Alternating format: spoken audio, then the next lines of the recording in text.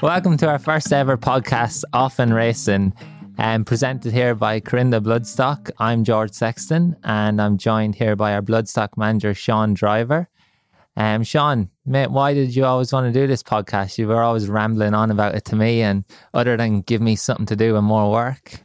Welcome. I just wanted to give people, to have the access of, the public to another avenue of what we do, what other people do, what our trainers do, just everyone in general. It's not about horse racing. It's going to be about life and might be, very positive things that people do, and then we'll hit some harder topics and then the struggles with certain things. I just want to do everything in, around, above, out, down of racing, and then with life as well. It's just very important to relate to people that, look, we all do have lives. Yes, we're a horse racing syndicator, but look, we all have a life as well. And I think people will be able to connect with people better that way. Yeah, and podcasts seem to be like the way it's going now, isn't it? Everyone will chuck one on when they're at the gym or in the car or cleaning the house, whatever it be. You won't clean the house too much, but... No, that's definitely a negative. But no, it's just interactive, isn't it? It's so much more, it's just relevant. It's the way things are going, and why not? We'll jump on the bandwagon. You got to get with the times, don't you? Yeah. So, we'll just give our listeners a bit of a little intro into like who we are and what we do. We're not just two idiots sitting here talking crap. Yep. Just the history of us and... Kurrinda Bloodstock, so... Well, I guess it all started with, I'm 36, and look, I've been in the industry since I could crawl, but look, my grandfather obviously got me into the industry, and my first memory was probably realistically, like when I was probably 5. I was always around horses before then, but I can start to remember the horses around 5 and, 1991, 92. I could sense that obviously that's what my grandfather was into, and because there was just horses left, right and centre. And then probably 1994, he had his first big winner. Charmsky, we won the Prime Television Cup at Tamworth, and back then it was a $100,000 race, and it might not sound like a lot of prize money, but it's a long time ago, and it was a lot of prize money. Paul Falvey rode the horse, and that's when my grandfather bought our farm, 670 acres out at Gungal. We had, and it just snowballed from there. I won't bore people too much, but from having nothing to standing 3 stallions, Free Flyer, Sunny Gildora, and Youthful Legs, to having 188 horses on the property, it was quite a big business. And then we had a lot of success with some good horses, winning some nice group races, enlisted races, stakes races, and horses like Adina and Corral Boy, and I won't go on and on, but we had great success, and then he unfortunately passed probably 8-9 years ago now, and it was probably an opportunity that one of our stallions died the same week, and another one wasn't performing well, and another one was unwell with arthritis. So it was with that, a lot of our brood mares, we sort of bred 28 to 30 a year. We had about 28 to 30 brood mares a year, and that we bred from, and it's probably half of those either weren't throwing what we wanted to anymore, and they were getting a bit older, or so it was just really good timing. Look, if we're going to step away, have a couple of years off, this is the time to do it. That's what we did, and we had that probably 3-year period or so away. And when we got back in, we just we bought our own little farm of 40 acres, and we thought syndication was the future, which I believe it is. And we got licensed. We were a registered syndicator now, and basically I still have the mentality of what we used to do. So I think that's why we're so different to the ordinary syndicator. Horses come first, the animals come first. That's when you say we, it was you and your partner Genevieve. My wife Jen.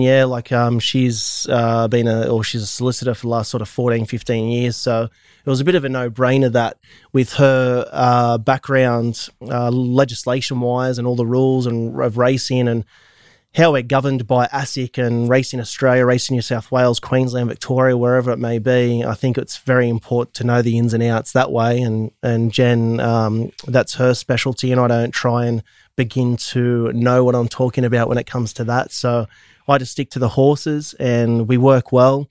And obviously now we've got yourself, assistant bloodstock manager and clients relations manager, and we've got Shane. He's our farm manager that lives on the farm full time now, and the business is growing really well. Not too rapid; it's growing at a nice pace, and the future looks bright. And I think when you've had 188 horses to manage, which that was my job for my pop, my grandfather, it's quite easy to manage the horses we've got now, but things have changed a lot as well. So. We do things a lot differently. I saw what to do and what not to do when we ran when my pop had his business, when I worked for him. A lot of things that I wanted to change that, what old people are like, they get in their ways and they don't listen. And he had obviously a lot of sentimental value for those horses, and that you said he had a lot of brood mares that he just kept along. And I wanted to either retire the brood mares or give them to younger kids that want to learn how to ride horses, or use them as nanny mares, or whatever it may be, because all of our horses stayed with us, whether they retired or whatnot. So. But we still have Corral Boy, don't we, as a nanny at the farm? Yeah, he's 26, multiple Group 2 winner. And look, back then he retired in 05 or 06, and, he's, I think, a few thousand short of $1 million, which when John Tapp and I, when we did, he interviewed me, I think he said it's equivalent to like 3.6 million now. And that's without all these pop-up races that I know he would have went well in. So, and it's rare, like horses, he won from 1,100 metres to 2,300 metres. You rarely see that nowadays, don't you? Nah, yeah. Like you just, as we know, you don't see that. And those and we bred him, I was there the night that he was born. It's quite surreal, but he's happy, he's healthy. We've got him still at our farm. He's a beautiful nanny. I treat him as a nanny mare, but he's with one of our little colts now, one of our yearlings, and get him bossed around. But he's happy. He's probably looking better than even when he was racing. It's good. Things are looking well. Yeah, no, and as you said, like I've come on the team, and syndication was, honestly, it wasn't ever something I thought I'd get involved in, because being from Ireland, it's very rare there. You'd only have a syndicate if you and your mates put it together. And so I came over about 9 years ago now, ended up going to New Zealand first. I remember I was I had no ambition to travel. I was in England at a sale one day, a yearling sale, and it was pissing down rain, like all the places sold out of waterproofs, and that was that bad, which you'd say is a regular day in Ireland and England. But it was torrential rain this day, and some fella came up to me and he said, "Do you want to go to New Zealand?" And I said, "What's the weather like?" And he said, "It's sunny in summer." And 5 days later I was on a plane. So that all snowballed from there. I worked for a number of farms, and you get to know everyone. I just thought the racing scene out here, the sales scene, like it's so inclusive, and every man, dog, cat, everyone has a share in a horse almost. And it was just... And you've worked at some of the biggest farms in the country, in the world, and you've prepped some really good horses. Like, if you name four of your favourite horses that you've prepped, like, to give people an example. So like, as you said, like, you don't want to rattle on, but there's some of them well-known ones that people would know would be like Home Affairs, Espiona recently, Yes, one in Everest, Vow Clare, one in Melbourne Cup. Dubious. So he was one of my favourite horses ever. And it's such an incredible industry. And here, especially, like the prize money, everything like that. And the thing I loved about it, why I didn't want to go home, is it's just, if you're willing to have a go and put the work in, people will give you that opportunity.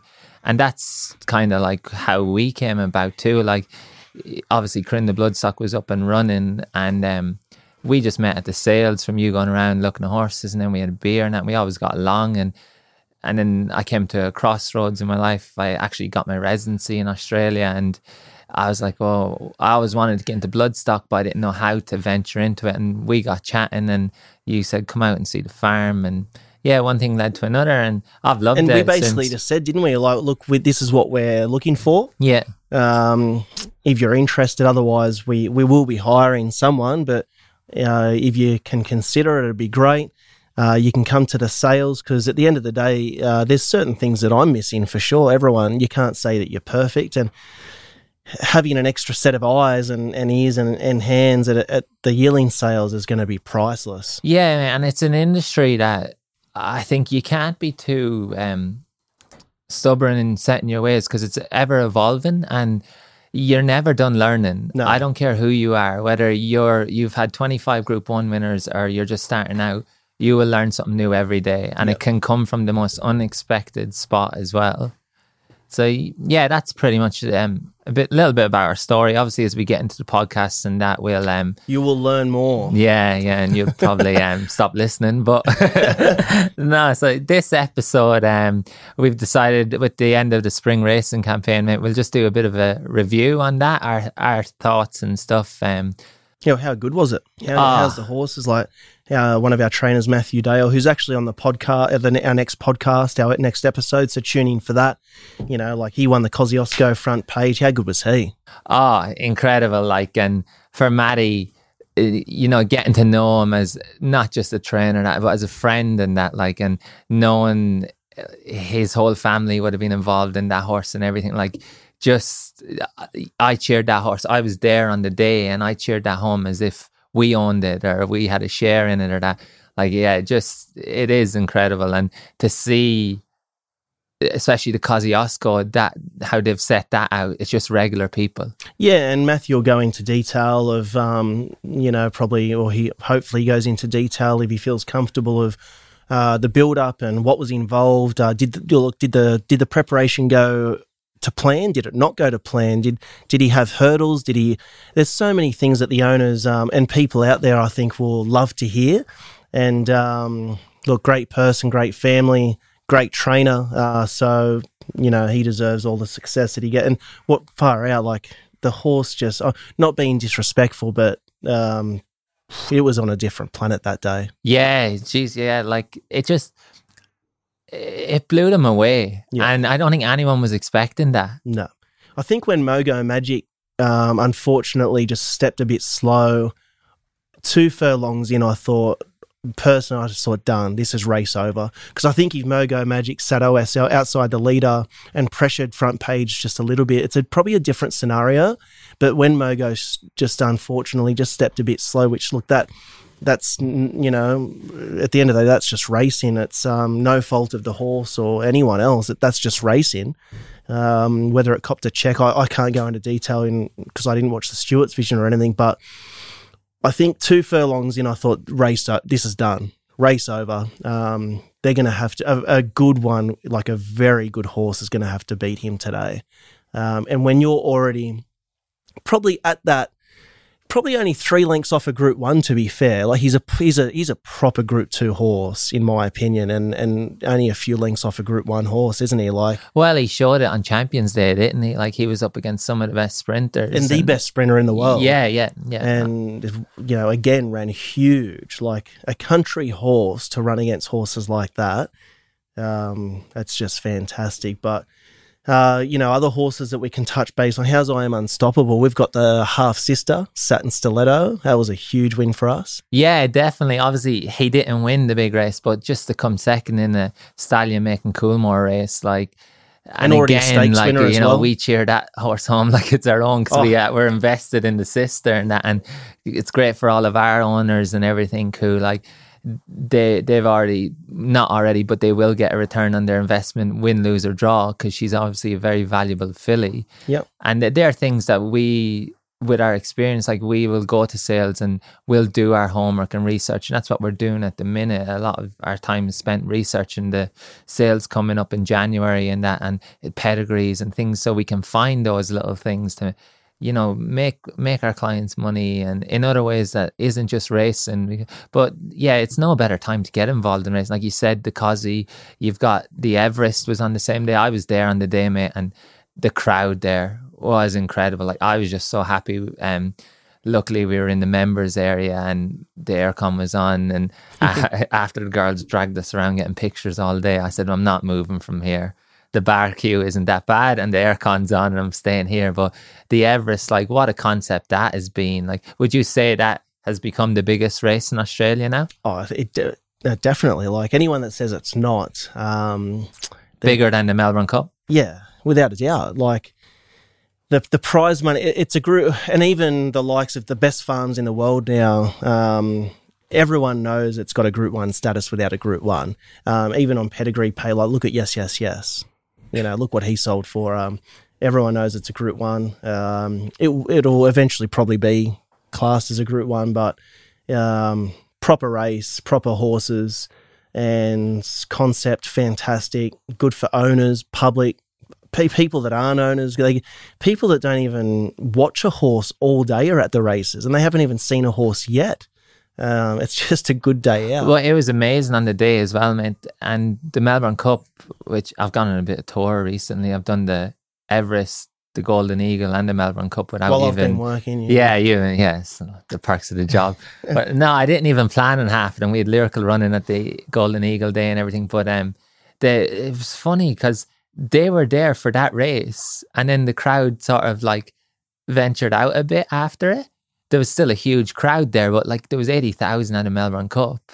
And yeah, they're just there for those specific races. So to see that from the Australian nation, like the interest in it, like it is insane. Worldwide. Yeah. Worldwide. And then you've got the likes of moving on to like Mr. Brightside, like what a freak of a horse he is, and Alligator Blood, and like he must be so tough. And but these they get such like cult followings behind them, and you've got all and they've earned that too. You see the races, mate, and they all have their hats on and everything, custom made hats, and yeah, just incredible, like to see the nation. And Romantic Warrior, I stuck solid. Yeah, you were on him. I had a few critics along the way, and I wasn't worried. I'll admit I jumped ship after the first run. I just thought there was so much improvement that he had to make. Yeah. And he obviously made it. But I just thought Mr. Brightside had gone to another level this year. And you'd love to own a horse like him, wouldn't you, Mr. Brightside?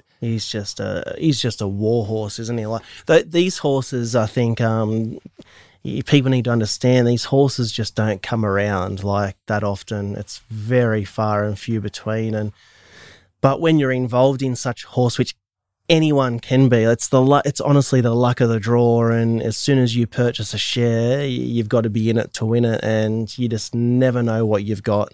Oh, but they can come from anywhere, can't they? You hear so many stories, like Mr. Brightside, he didn't cost much at the sales, and earlier I said Van de Clare, we sent Van de Clare to the sales and nobody wanted him. Yeah, he passed in, so the owners raced them themselves. And what's he running? 4 Melbourne Cups now. Yeah, that was his fourth, and just incredible. Yeah, like, and he's won I don't know how much. And probably in career best form. It was like, he was great this prep, wasn't he? He was very unlucky in Moonee Valley. Yep. Yeah, so just that they're just honest, tough horses. And I remember the Moonee Valley race, we watched it, and I knew that horse on the inside was ahead of him, but on his outside, knowing him, he did it in the Melbourne Cup. He got past and he fought back, and it was just the swooper down the outside that he didn't see coming. Yeah. Like they just have that heart, don't they? And they love their racing. Yeah. They'll give 100%. And we have a couple of horses like that, mate. And they're not on a level of Van de Clare and that, but they will, whether they run third, fourth, or whatever, they'll give you 100% every single time they go around. They're just honest horses. Yeah, and for me and for us as a business, it's not where they place. It's I think during this podcast, I want to I guess try and do my best and your best and our best to educate people along the way as well. Like, it's not where they run. You might have a horse run 9th but beat 1.8 in a great race. It's how they perform and how they run. It's not where they run. You can come 9th, but you walk away and go, wow, like he went or she went enormous today. And trust me, there's a lot of bad days. Yeah. We have a lot, that's just racing. You have more bad days than good days. So, but we make sure we enjoy the good ones. And moving on to like the 2-year-old first season sires, like, they've just come out of the woodworks this year, haven't they? Yeah. Like Alabama Express. Hasn't he gone well? Like, I genuinely, I'm not just going to say now because he's killing it, but I did really like his yearlings last year. I loved him. Yeah, I really liked him. I tried to talk a mate of mine into sending his mare there and that. Now we can't get in for Well, it was his mare, so I was willing to take the risk. So I didn't send my own. But no, like he's a sire that he seems to get a winner every 2-year-old race now that's run. He had another good one on the weekend. Blue Point's another one. He's been killing it in Europe and that. Yeah. Yes has had a couple of ones. Pirata. Yeah, Pirata has had that handy horse in Matt Lowry's, Coleman. And James Harron has the handy one as well. Didn't it ran third or second? Was that in the Breeders' Plate? Yeah, it was in... it ran well anyway. Yeah, I think he might have finished 4th or 5th, but he had a good run. Like, as you said again, it's a good horse. If you look into the run, yeah, but he's a good horse and he's had a few nice ones trialing and the word around him's pretty good. And that was there any that like you think you thought a little bit more of that haven't done it yet or that might?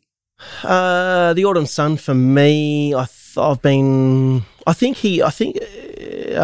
not going to sit here and diss any stallions or anything like that, but for me, I really thought that he probably do a bit more for now. But to be fair, I think his horses will get better with age. I think we all jump on with the his train. pedigree and that. Like I know the families quite well there because it's that Aga Khan family, and I actually one of the first jobs I got back home was working breeding season at the Aga Khans, and half of his horses, mate, when they were not no good in the flat, but when they were limited, they got sold to go jumping, and they made Group 1 jumping horses. Yeah, and they were highly sought after. So they do take a bit of time, those horses, and it was rare that the Aga Khan ever had a 2-year-old winner. Yeah, and they've got to be in the right hands, don't they? Yeah, they've got to go to the right trainers that want to be patient with them, and he's definitely a horse. I think it's probably good from a buying point of view because you go to the sales next year and he's not throwing those early 2-year-old types, and so it brings the price down a lot. So if you want one of those 3-4-year-old plus, like a So You Think, generally speaking. Well, it took him a few years to really get going and get the credit he deserved. Yeah, and I think it's a fact that we're so quick to sack them, so quick. Yeah, and there's plenty of stallions out there that they get plenty of winners and good winners too, and just bread and butters. They're not commercial. They're not Rupert, Pride of Dubai. Pride of Dubai. Like, it's incredible. Like, look at your song. Like, he's not fashionable, but like I love him. What a stallion! Like we've had number of your songs that go well. So, recently we had Lyrical Beauty. Yeah, she looks like she's got some nice upside. Yeah, she went back to back for Matt Dale. And yep. But yeah, no, I think it'll be great hitting the ground at the Magic Millions come January. We'll keep it short. We just wanted to introduce the podcast, what we're about, what we're going to do moving forward. We're going to have people from the industry interviewed, without the industry, and send through any funny stories and send through your worst and best beats punting-wise to george@kbloodstock.com.au. Email George, doesn't matter how bad or how good it is, flick it through to him. The worse the better, to be honest. The worst, the worst and the most rawest the better. And just annoy George as much as you can. Just flick him, even if you've got 10, flick him 10. Yeah, I've got a junk folder set up for it. And I guess our work starts literally as of this week for finding our next Malibu from the Magic sale. Yeah, and we've got some big plans in that we'll unveil in the coming months. We've been working behind the scenes doing that. People obviously don't get to see that side of it and that, but we're excited about them. Some people we might be working with and that'll get announced in the next while. And yeah, it's my first year being on. I've always been on the selling side of it, so on the buying side of it, I'm really excited. We're doing all our homework now into our pedigrees and our stats and everything like that, and that's just going to stand to us when we do hit the ground running, as you said, and we get to Magic Millions and obviously there's other reasons I'm excited to get to the Magic Millions. Not in the Gold Coast. Not the Heinekens. No, the casinos and the beaches and that. It's a worse places. It's a terrible place. Yeah. The worst. But tune in, like, subscribe, click, share, do whatever you do. It's fantastic to just share it around. We're going to give out heaps of Kurrinda Bloodstock merch. The stories, mate. For the best story, after a bit of time when we get some in, we'll pick the best one. So make it really outlandish. So every podcast we'll get some Kurrinda merch out to the best one. And we'll send you out some merch, and we've got plenty of brand new merch with fan fave do a fantastic job. I've got some really good beats. Yeah, I can't enter, so it's all right. What about wins? No comment. Not as many. But yep, that's it. That's what it is, guys. Raw and real podcast, horse racing, non-horse racing. Watch it, get involved, email George and annoy him as much as you can.